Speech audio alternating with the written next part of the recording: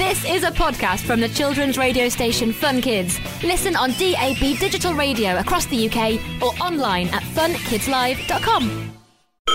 Hallux's Physiological Help Desk. Call accepted. Aha! I've got a call. Hallux's Physiological Help Desk. Hello, Professor. Why do we get hiccups and why is it so difficult to get rid of them? Hiccups are very puzzling. A jumpy gulp in the back of your throat that makes a very distinctive sound.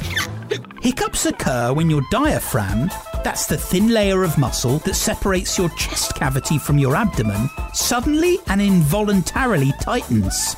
As it tightens, it causes you to breathe in air very quickly. The incoming air is stopped when your glottis, that's the opening between your vocal cords, closes suddenly, producing the characteristic sound of a hiccup. Now, although we know what happens when we hiccup, it's not clear why they occur. They sometimes start after you have been eating or drinking too quickly, and spicy foods and fizzy drinks are particularly to blame. There isn't actually a surefire way to get rid of them, although some people think that a sip of water or even a shot can make them stop. But don't ask someone to give you a shot when you're having a drink. It might go down the wrong way.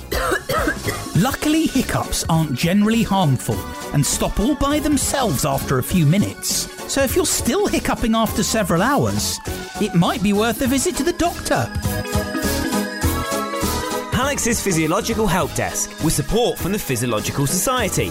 Find out more at funkidslive.com/Hallux. So that was a podcast from the children's radio station Fun Kids. Listen on DAB digital radio across the UK or online at funkidslive.com.